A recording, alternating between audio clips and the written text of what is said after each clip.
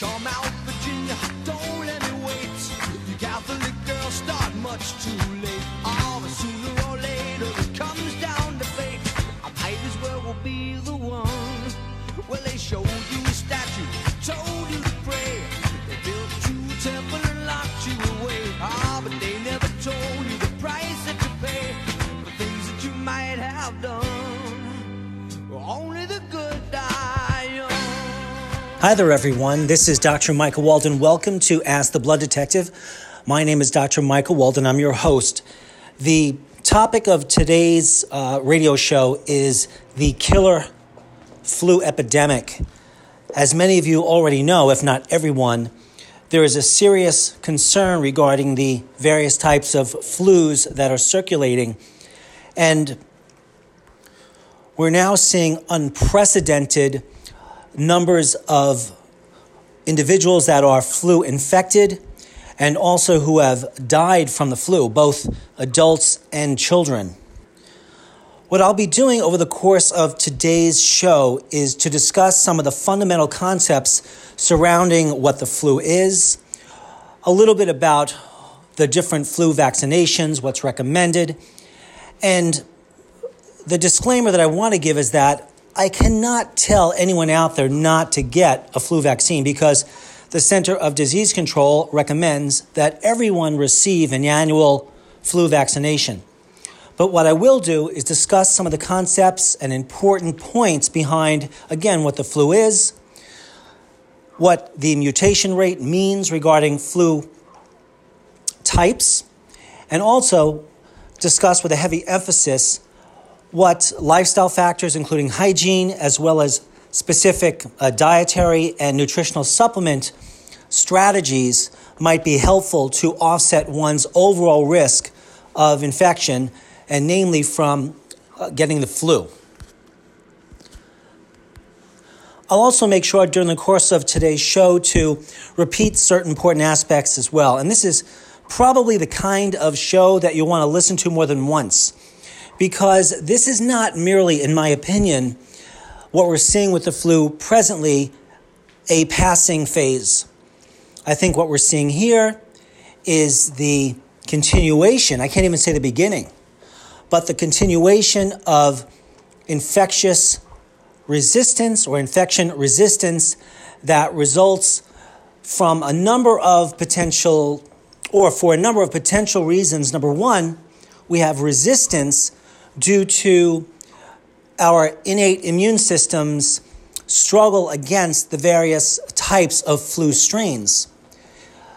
Our body's immune systems may be successful at killing off a certain amount in certain types of viruses, but again, some of those types of viruses may be resistant to our body's best efforts.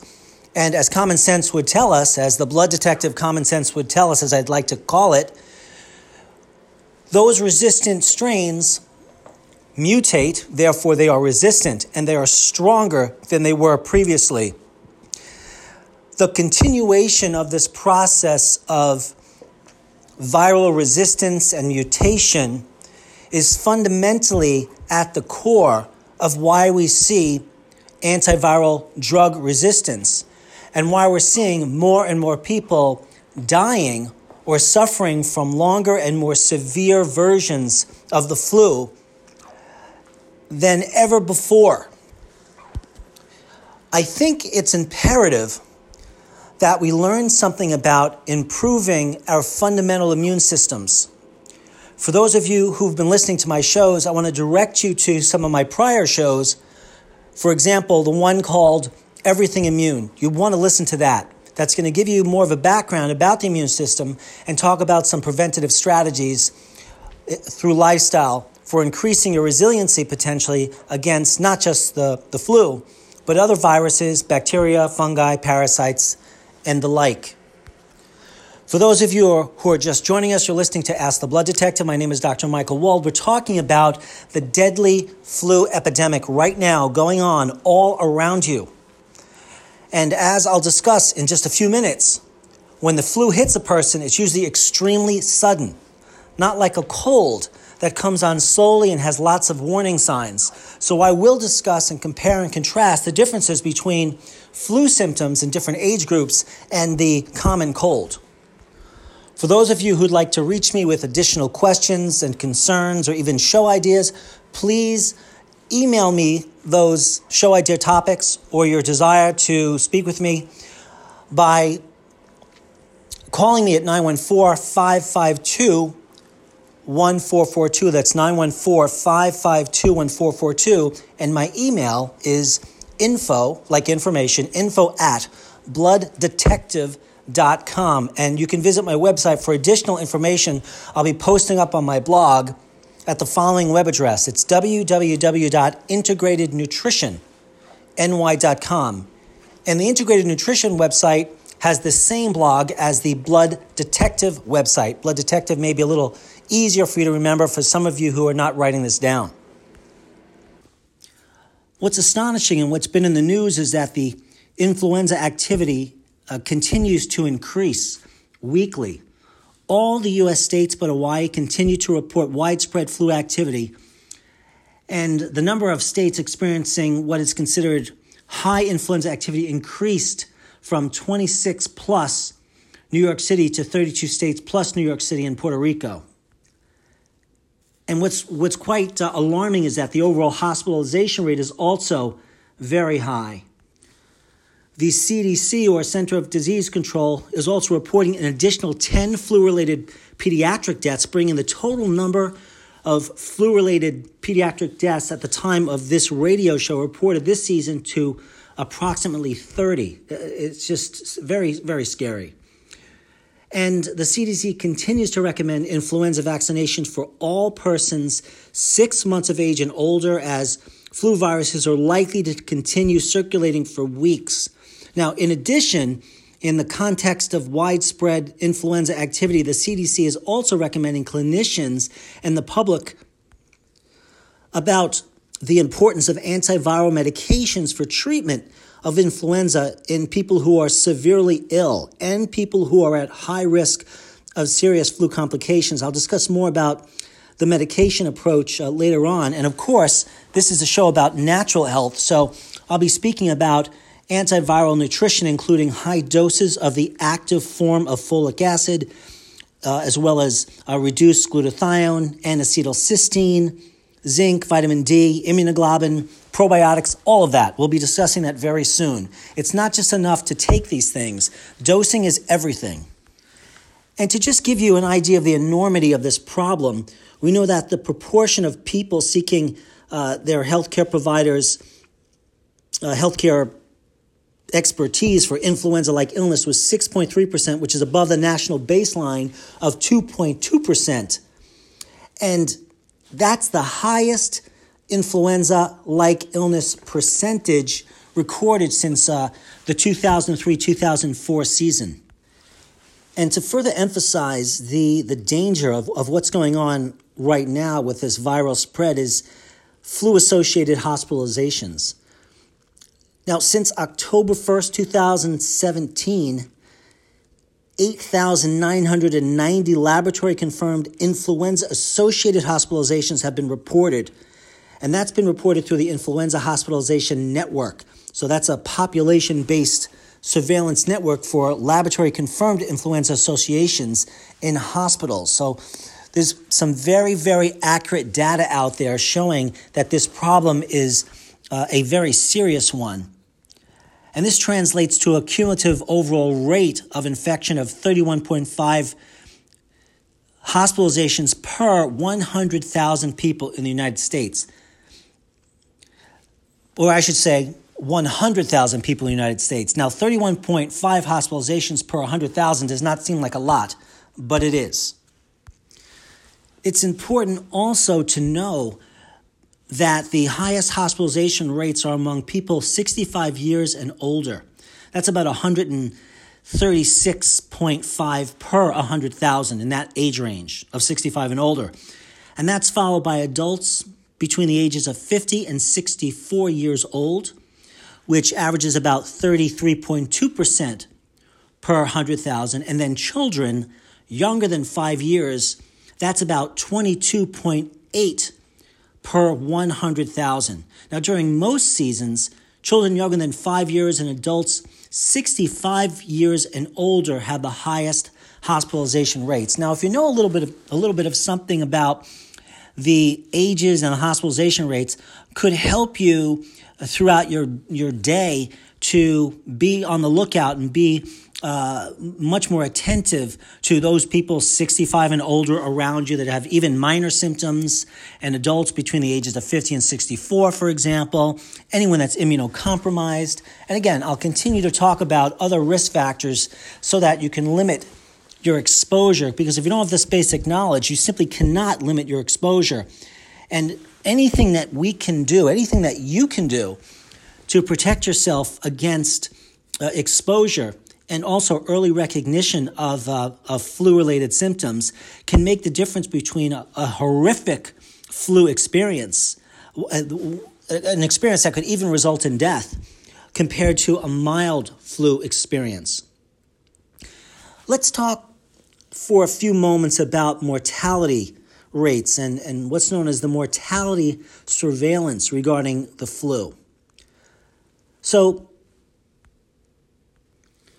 the proportion of deaths attributed to pneumonia and influenza was 8.2% for the week ending December 3rd, 2007.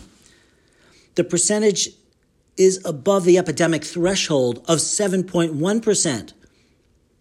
8.2% is big.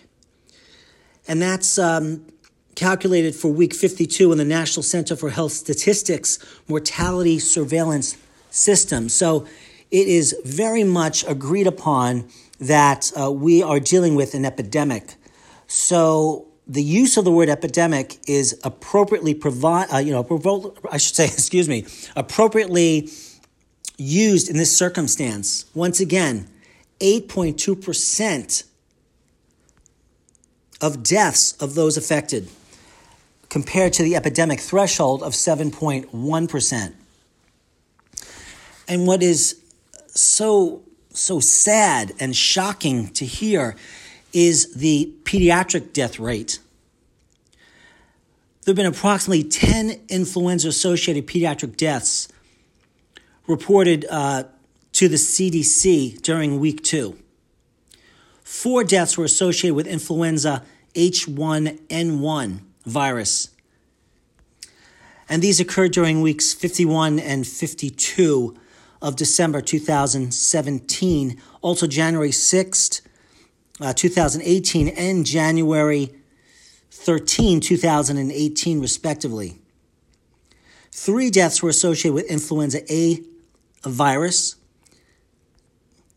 and 3 deaths were associated with influenza B virus, occurring during weeks 52, 1, and 2 of December 2017, January 2018, 6th and 13th, respectively. So we're talking about a total of 30 influenza-associated pediatric deaths for the 2017-18 season that have been reported to the Center of Disease Control. I don't want to bore you with too many details, but there are a couple of other details that are important. For example, the most frequently identified influenza virus subtype reported by public health laboratories was influenza H3N2. The bottom line is that nutrition in the form of a diet low in processed and refined sugars, low in white flours, high in fruits and vegetables and in water, and proper rest and hand washing, for example, will likely reduce your risk of infection. And if you should get infection, should shorten its duration and hopefully be associated with a less severe influenza experience. And then the use of nutritional supplements to get higher blood levels of specific nutrients that you'll find, for example, certain nutritional compounds that are immune modulating, anti-inflammatory, antiviral, that you'll find in fruits and vegetables, I believe should be consumed in the form of superfoods. And I'll be specific about the ones that I recommend, the ones that I'm most familiar with. And then also nutritional supplements, like some that I mentioned earlier, that we'll talk about in just a few minutes in terms of exact dosing. I want to just say at this point, though, that I would suggest you speak with a nutritionally qualified healthcare provider before you begin any of the nutritional supplements. There's a number of reasons for that, the least of which is if you're on any medications, there may be some positive or adverse drug-nutrient interactions, and you just want to get clear on those. And now, back to a couple of important numbers. Since October 2017, the Center of Disease Control has tested approximately 168 influenza type H1N1, and they've tested 587 influenza H3N2, and the CDC has additionally tested 209 influenza B viruses for resistance to the various antiviral medications. I won't go over the complicated names and mechanisms of actions of these medications, but I will say, while it seems that the majority of the tested viruses show some susceptibility to antiviral drugs, 2 H1N1 viruses were resistant to 2 of the antiviral drugs, but were sensitive to another. What's confusing about the susceptibility of the various subtypes of the flu virus and these different medications is that they may be more or less partially effective, not just in a laboratory, but in different people. Just the absorption rates of these medications vary drastically among individuals. Now, I should just state the obvious that most individuals listening to a radio show like this on a network like this are much more apt to forego antiviral medications and instead choose natural means of improving immunity and natural means of antiviral protection. And this is, of course, a personal decision. I cannot make that decision for anyone out there, but I want to give the most responsible reporting of the facts that are occurring right now regarding this flu epidemic and what the drugs seem to show, and then talk about the nutrition as well. So, to try to do this properly, I'm going to talk about the recommendations provided by the Advisory Committee on Immunization Practices, also known as the ACIP, regarding the use of seasonal influenza vaccinations.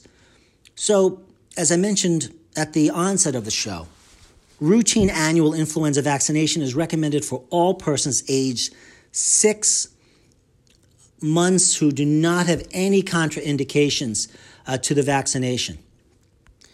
And healthcare providers, I hope, are supposed to be trained in choosing the appropriate influenza vaccination, and they call that age-appropriate vaccination. So that is up to the healthcare provider to determine.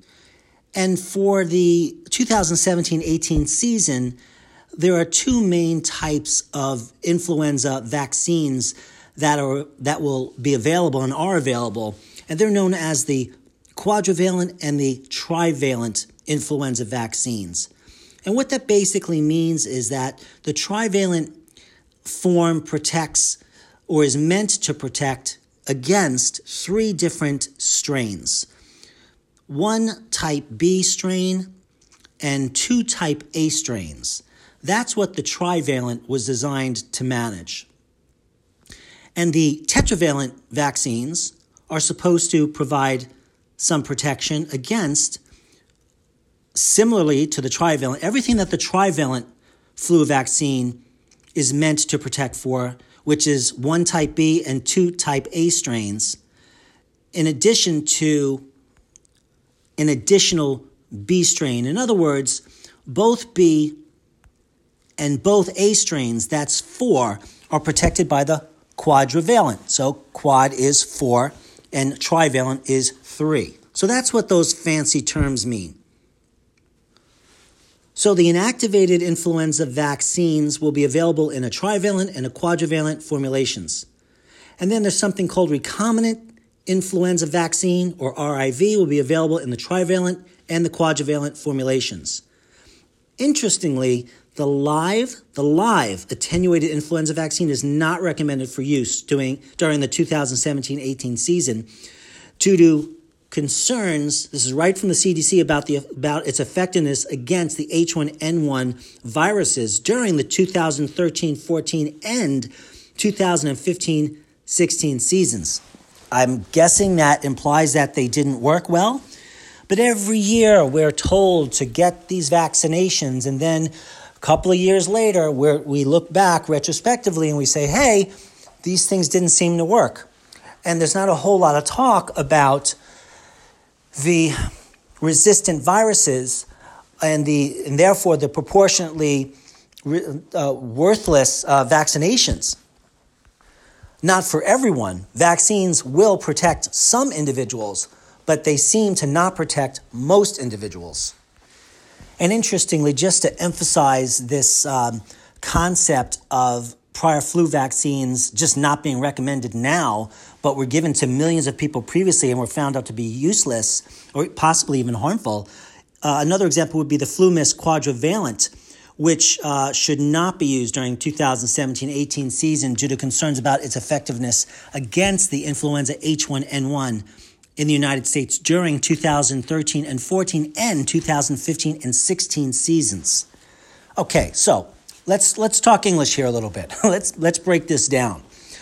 Let me review, first of all, what influenza is. Now, you probably know that influenza is known as the flu. It is a particularly contagious respiratory illness caused by the influenza viruses. It can cause mild to severe illness and at times can and does lead to death. It's a contagious respiratory illness. It can cause anything from very mild symptoms to severe symptoms, and once again, can lead to death. So this is not the kind of thing that anyone out there should be taking lightly. If there's any other time in your life that you decide to take really good care of yourself, it better be now, because infectious diseases, not just flu, but bacterial infections and other type infections are quickly becoming the number one cause of death in the United States, surpassing cancers and even heart disease. I predicted that decades ago. And particularly because I would measure the immune systems of my patients, and what I was seeing was astounding. And again, I will direct you to my prior shows, which you can listen to on my blog at www.integratednutritionny.com or blooddetective.com. Any questions you have, best to post them on my blog page as well, or my Facebook page, and I'll be happy to answer them. Or email me at info@blooddetective.com. So let's talk about what the flu is and compare it to the cold. So the flu is obviously, or maybe not so obviously, it's different from a cold. The flu usually comes on very suddenly, and people who have the flu often feel some of the following symptoms. So I need you to listen to these. They might experience a fever or simply feel feverish or get chills. They might have a cough. They might have a sore throat, a runny or stuffy nose, muscle or body aches, headaches, fatigue, and some people even have vomiting and diarrhea. And although the vomiting and diarrhea is most common in children than it is in adults. And it's also important to note that not everyone with the flu will have a fever. Many of my patients, when they told me about what they understood the flu to be in terms of symptoms, a lot of them thought they would guarantee to have a fever, but that's not true. So most people who get influenza, most will recover in a few days, or less than 2 weeks usually, but some people will develop complications such as pneumonia. And as a result of the flu, some of which can become threatening and result in death. So we've got pneumonia, bronchitis, sinus and ear infections are examples of complications from the flu. And the flu can make many, many chronic health problems far worse. So, for example, people with asthma may experience asthma attacks while they have the flu, and people with, for example, chronic congestive heart failure may experience worsening of this condition as well, triggered by the flu. But I've also had patients tell me that, for example, some of them with special needs kids or those with muscular dystrophy or multiple sclerosis or just even arthritis and pain, that they will often get exacerbation of a lot of their symptoms. So it doesn't have to be the most common serious health problems. So let's talk about people that are at high risk from the flu. So anyone, even healthy people can get the flu. And serious problems related to the flu can happen at any age. But there are some people at high risk of developing serious flu-related complications if they get sick. Now, I mentioned some of this before. This includes people 65 years and older, people of any age with chronic medical conditions. I just named one before, asthma, but also diabetes, various forms of heart disease, pregnant women, young children. But there are reports of, again, seemingly well people, runners, in one day they're alive and the next day they're dead. This was reported in the news. So what are some of the emergency warning signs of flu sickness? And I'm going to discuss this in children, then I'm going to discuss this in adults and infants briefly. So in children, emergency warning signs of the flu might include fast breathing and trouble breathing, a bluish skin color due to poor oxygenation, not drinking enough fluids, the child just doesn't drink, not waking up or not interacting, they're very lethargic, they become, relatively speaking, non-responsive, being very irritable, that the child doesn't want to be held, and then flu-like symptoms that seem to improve but return with fever and worse cough. And then fever with a rash. Those are common early warning signs or emergency signs of the flu in children. Now, in adults, difficulty breathing or shortness of breath, pain or pressure in the chest or abdomen, sudden dizziness and confusion, severe or persistent vomiting, and flu-like symptoms that improve, but like children, return again with fever and a worse cough. Now, in addition to those signs I just gave, you want to get medical help right away for an infant who has any of the following signs or symptoms. Being unable to eat, obviously, having trouble breathing, has no tears when they cry, and significantly fewer wet diapers than normal due to dehydration. They can't produce tears, they can't produce wet diapers. Let me distinguish just a bit more the difference between a cold and the flu. So the flu and the common cold are both respiratory illnesses, but they're caused by completely different viruses. Because these two types of illnesses have similar symptoms, they can be, particularly difficult to tell the difference between them based on symptoms alone. So in general, the flu is worse than the common cold, and the symptoms are more common and intense than the cold. Colds are usually milder than the flu. So people with colds are more likely to have a runny nose or a stuffy nose. And colds generally do not result in serious health problems such as pneumonia, bacterial infections, and hospitalizations. But flu, on the other hand, can have very serious associated complications. Now, how can you tell the difference between the flu and a cold? Now, because colds and the flu share many symptoms, it may be very difficult or even impossible to tell the differences between them just based on symptoms. So in these cases, special tests need to be done within the first few days of illness, and they can help tell if the person has a flu. So what, again, are the symptoms of a flu versus the symptoms of a cold? I need to drill this into your heads. The symptoms of flu can include fever or feeling feverish or chills, cough, sore throat, runny, stuffy nose, muscle body aches, headaches, fatigue, and tiredness. Now, the cold symptoms are usually milder than the symptoms of flu, and people with colds are much more likely to have a runny or a stuffy nose, so that's key. Colds generally do not result in serious health problems. Now, let's move to the treatments.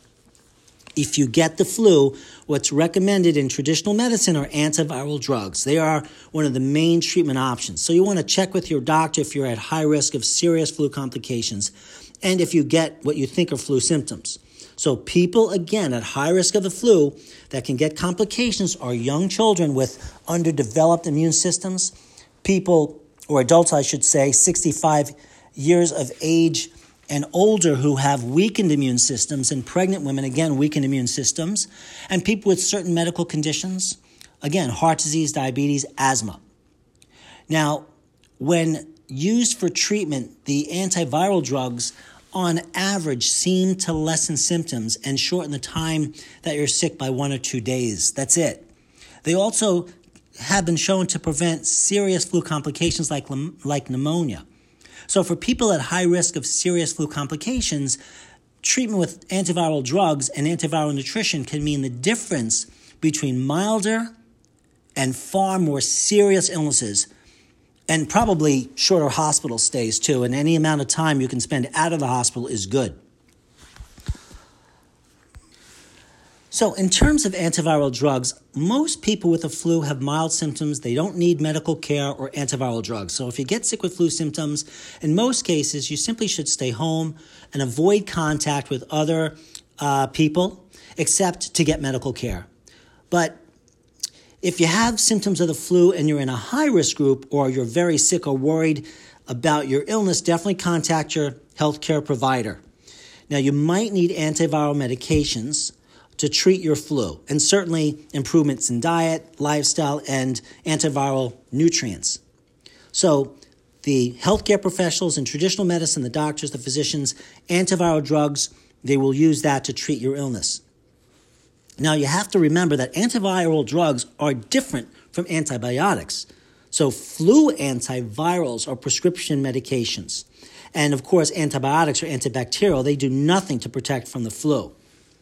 And the antiviral medications used for the flu, those are prescriptions and they're not available over the counter.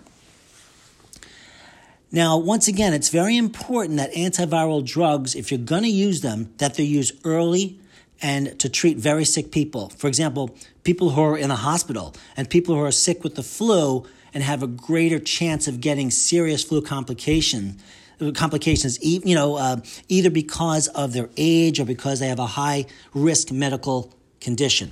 So what do you do if you get sick? This is when we talk about the nutritional part of this. I will state, though, number one, what's available are antiviral drugs. Those are prescribed by your medical physician, physician assistant, whatever. And you want to take every precaution to protect others while you are sick. So while you're sick, you want to limit contact with others as much as possible. For obvious reasons, you don't want to infect other people. I was working out in the gym yesterday and I'm hearing people cough and blow their noses, and I'm thinking almost no one is wearing workout gloves. I always wear workout gloves. I also take powdered buffered vitamin C. I wash it, I wipe it on my hands. It's invisible. It's an antiviral. I take some of that buffered powdered vitamin C, my Detox Eliminate product you can find on the Blood Detective website, Detox Eliminate, and I put a little bit of it around my nose. And I also will do a vitamin C flush every couple of months, which means, you want to write this down, this is one of the most important things you can do. Vitamin C is very good as an antiviral protector, but not so good once you have the virus. So you need to have a high concentration of vitamin C in your body. And the best way to accomplish this, in my experience, is by doing what I call a vitamin C lavage or vitamin C flush test. So you want to use a buffered powdered vitamin C, such as my Detox Eliminate product. And you want to be home for a few hours, and you take a level teaspoon of the buffered powdered vitamin C, dissolved in 1 to 3 ounces of water every 30 minutes. And you do that until you get diarrhea. Then you stop. And then the next day you continue with vitamin C, but not at that amount that caused diarrhea, but you're calculating how many level teaspoons it took for you to reach diarrhea, for you to reach saturation. And you want to take daily something just under that amount so you don't have diarrhea, that you have normal bowel movements. So you take 3/4 of the amount in 2 to 3 equally divided doses of whatever that amount was that caused diarrhea. Okay? That's what you want to do for vitamin C. Put it on your hands, put it on your nose. That's one of the most important things. I cannot emphasize it enough. You want to cover your nose and mouth with a tissue when you cough or sneeze, and then throw the tissue in the trash after you use it. You certainly want to avoid being face-to-face with a sick person, and if possible, it's best to spend the least amount of time in close contact with a sick person. If you're going to do that, wear a face mask, wash your hands, and use that vitamin C. We're going to talk about other nutrients in a moment.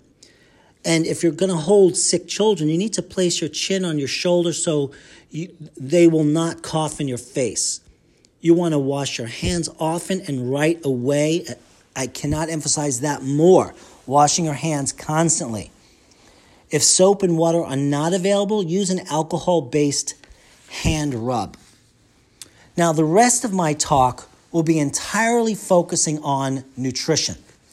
Now, as far as what the best diet is, I gave you general outlines earlier. It's a diet that is high in fruits and vegetables, generally organic, non-GMO, and low in animal products. Red meat is high in arachidonic acid, and chicken and turkey. A certain amount is allowed if it's free range, but I like to recommend diets that are as low as possible in animal products and higher in foods that I like to call lower down on the food chain, the plant-based foods. You want to juice if you can. What I tend to advise is that in addition to fresh juicing of all kinds of green and multicolored vegetables, and or also using fruit smoothies, is to add into the vegetable and fruit smoothies a full scoop each of my Detox 1 through 4 powders. Now, there are dozens upon dozens of important antiviral and immune modulating fruits and vegetables, and therefore compounds in these fruits and vegetables. And it is simply not possible, even normal, for an individual to expect to be able to consume the amount of fruits and vegetables that might give them optimal protection. So my advice is 6 to 8 pieces of fruits and vegetables every single day, which is easy to achieve if you are using juices. But then do consider my detox, where I spell it DTOX, formulas 1, 2, 3, and 4. If you are on a blood thinner, like Coumadin, I do not suggest you take these products without being followed by a nutritionally trained healthcare provider. They can be used, but they must be used carefully. So when we're talking about the different types of compounds in these fruits that are immune modulating, they include things like phosphatidylserine and omega-3 fats that you'll find in flax seeds. So we are adding that grain to the smoothies, or they're in my detox products. Resveratrol, very antiviral, immune modulating, anti-inflammatory. Glutathione, and there's some misinformation that's been floating around out there forever saying that L-glutathione or reduced glutathione is not absorbed orally. That is not true. There are no fewer than hundreds of studies that show that L-glutathione orally is absorbed. These companies out there that are unscrupulous have been making the false claim that reduced glutathione orally is not absorbed, so they've made these liposomal, fancy-dancy oral glutathione products that are just expensive ways of ripping off the public. I am not saying that they themselves are useless. I am simply saying that glutathione is absorbed orally. In addition, we'll have a large amount of vitamin A and C and calcium.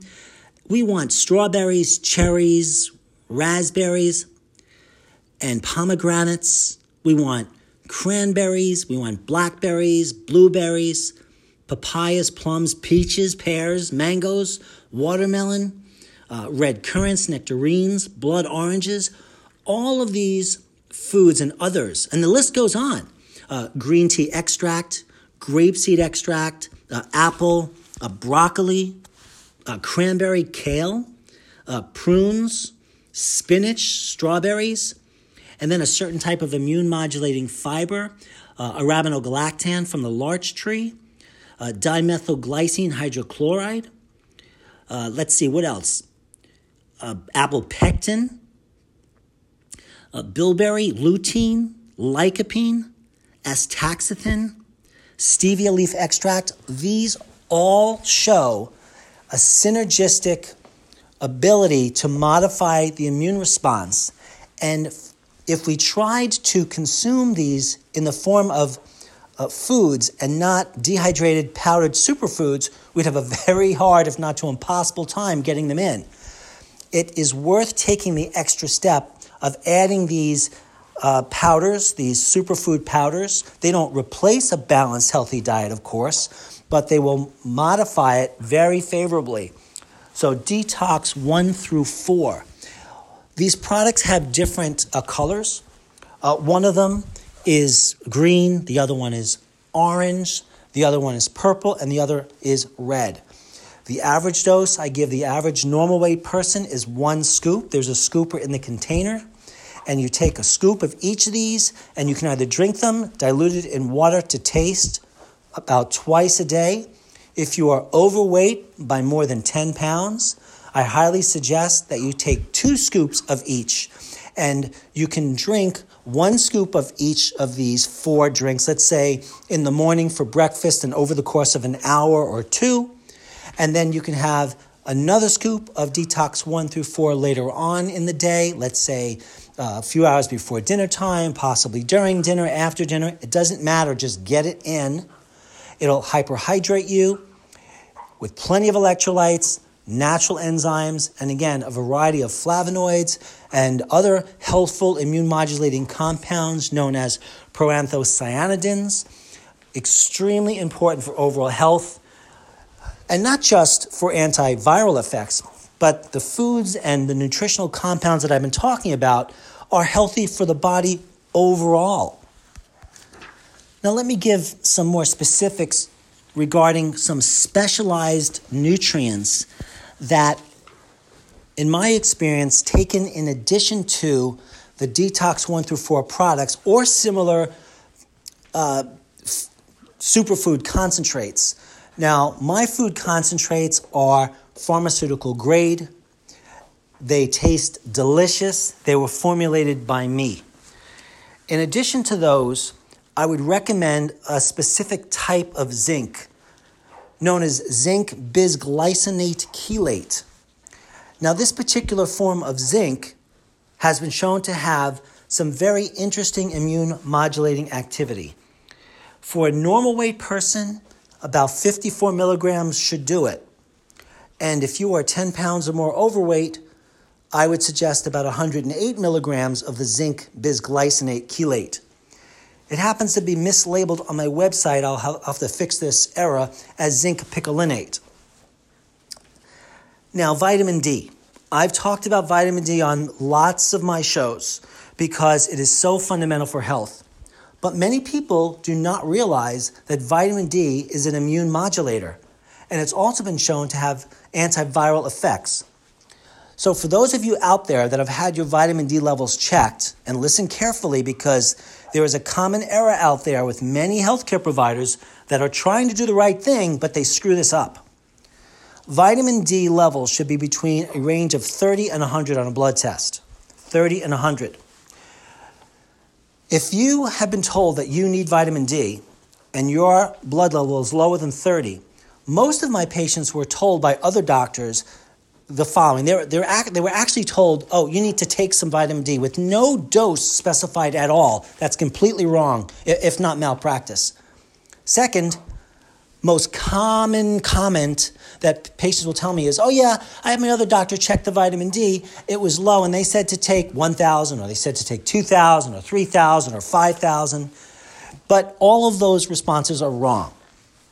If you are of normal weight and your vitamin D is less than 30, you are supposed to take the activated form of D3, which you can find on the Blood Detective website, as a 50,000 international unit dose. Now, for those of you saying, oh my God, that's so high. No, it's not high. That is exactly what the medical recommendation is for a normal weight person. 50,000 IUs one time per week, not once every day. 50,000 units once a week for approximately 8 weeks. Then you have your vitamin D level checked again. And then if it's in the range and it's not a 70, okay, not just anywhere in the range of 30 to 100, but a 70, then you need to take additional vitamin D, and the dose at that point is dependent on sort of where you're at. Maybe it'll be 5,000, maybe it'll be 10,000. Now, if you are overweight by more than 10 pounds, you likely need 100,000 units per week for 8 weeks of activated D3, okay? And once again, you can find that on the Blood Detective website under the supplements section. If you're concerned about too much vitamin D, first of all, don't take 50,000 or 100,000 forever. Like I said, 8 weeks, then get your blood checked again. If you take too much D, you might have some muscle spasms, your calcium level in your blood might go up, and then you just stop taking the D, and in a few days you're fine, and then you start it again on a lower dose. So as long as you are monitored, you will be fine. In 27 years of practice, I think I have seen vitamin D toxicity twice. And I really only remember one, but I figured, hey, maybe there's one I forgot. But it's certainly possible.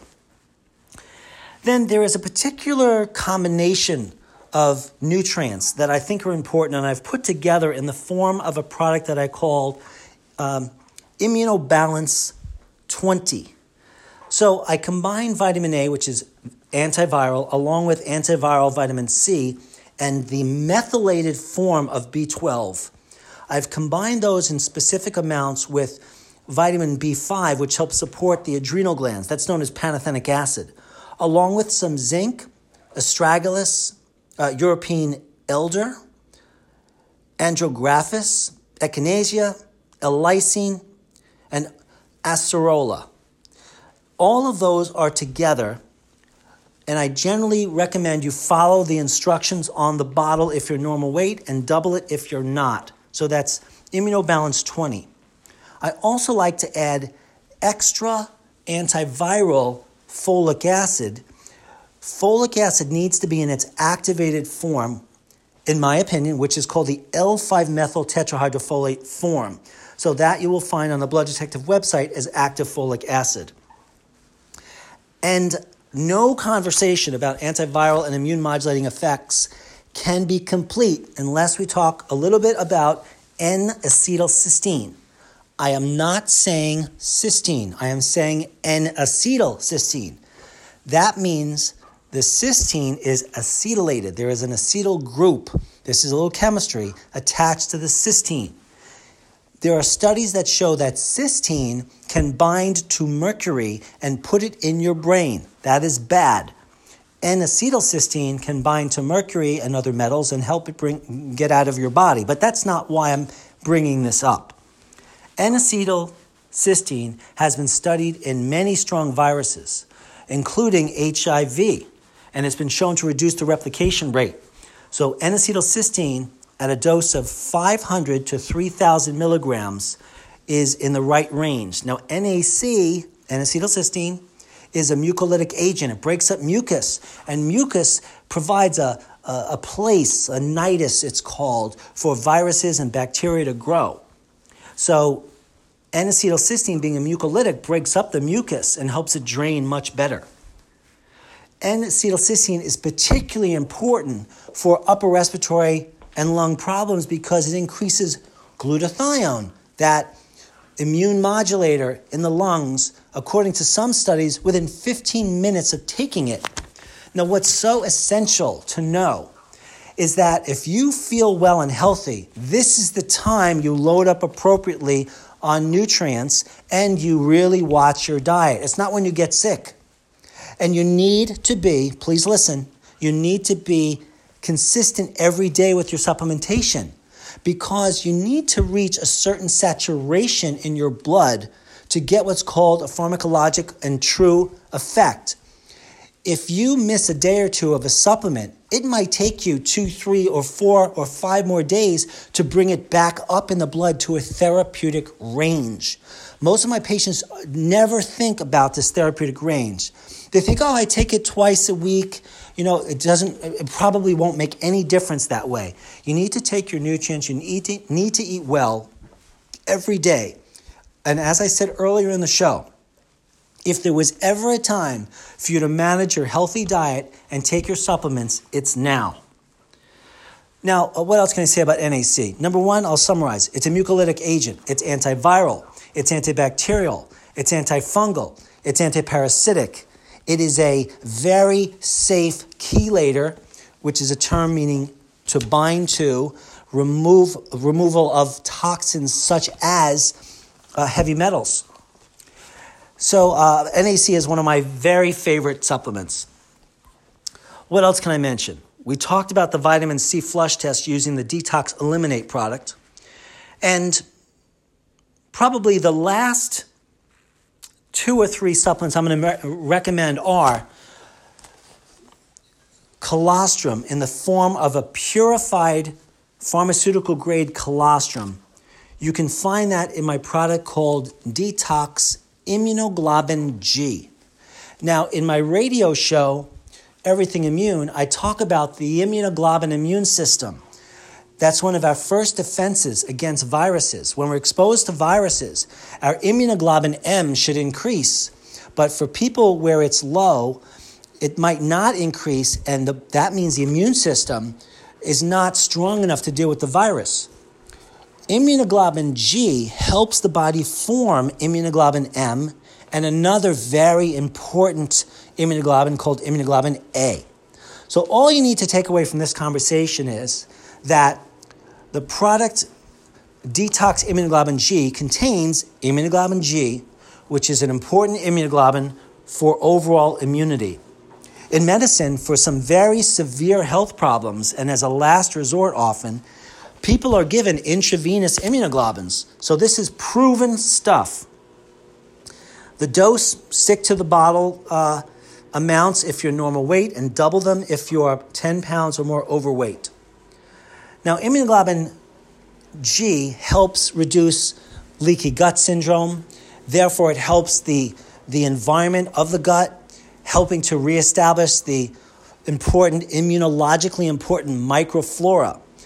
Probiotics are extremely important for immune modulating effects. The probiotic of choice is one that I formulated over several years, which I call Superbugs. So Superbugs, in short, contains a variety of lactobacilli and bifidobacterium bugs that help to reestablish normal microflora of the small intestine.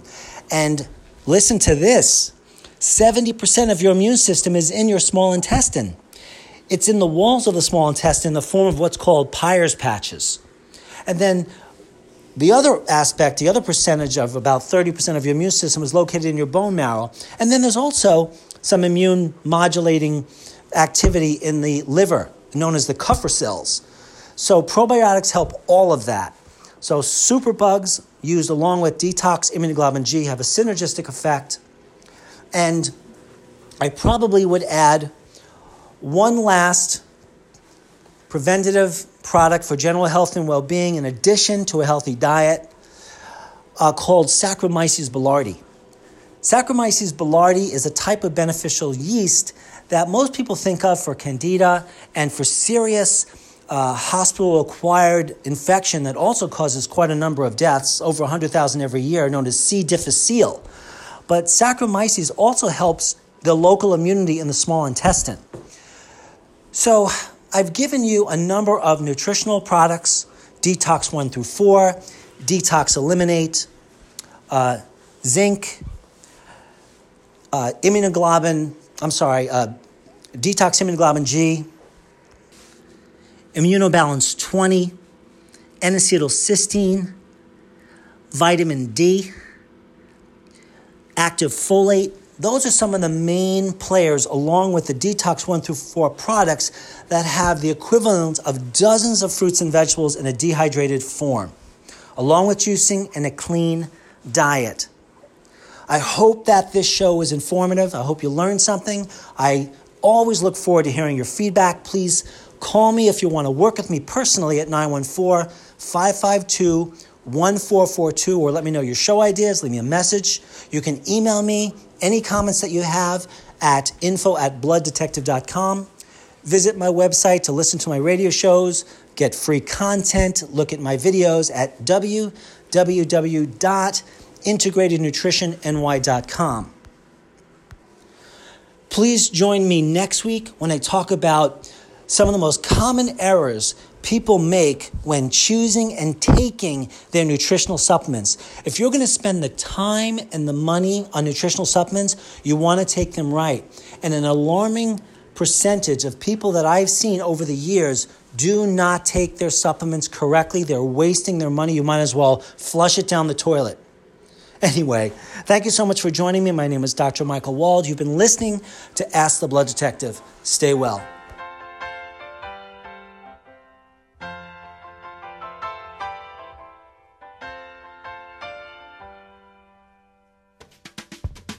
Come out, Virginia, don't let me wait.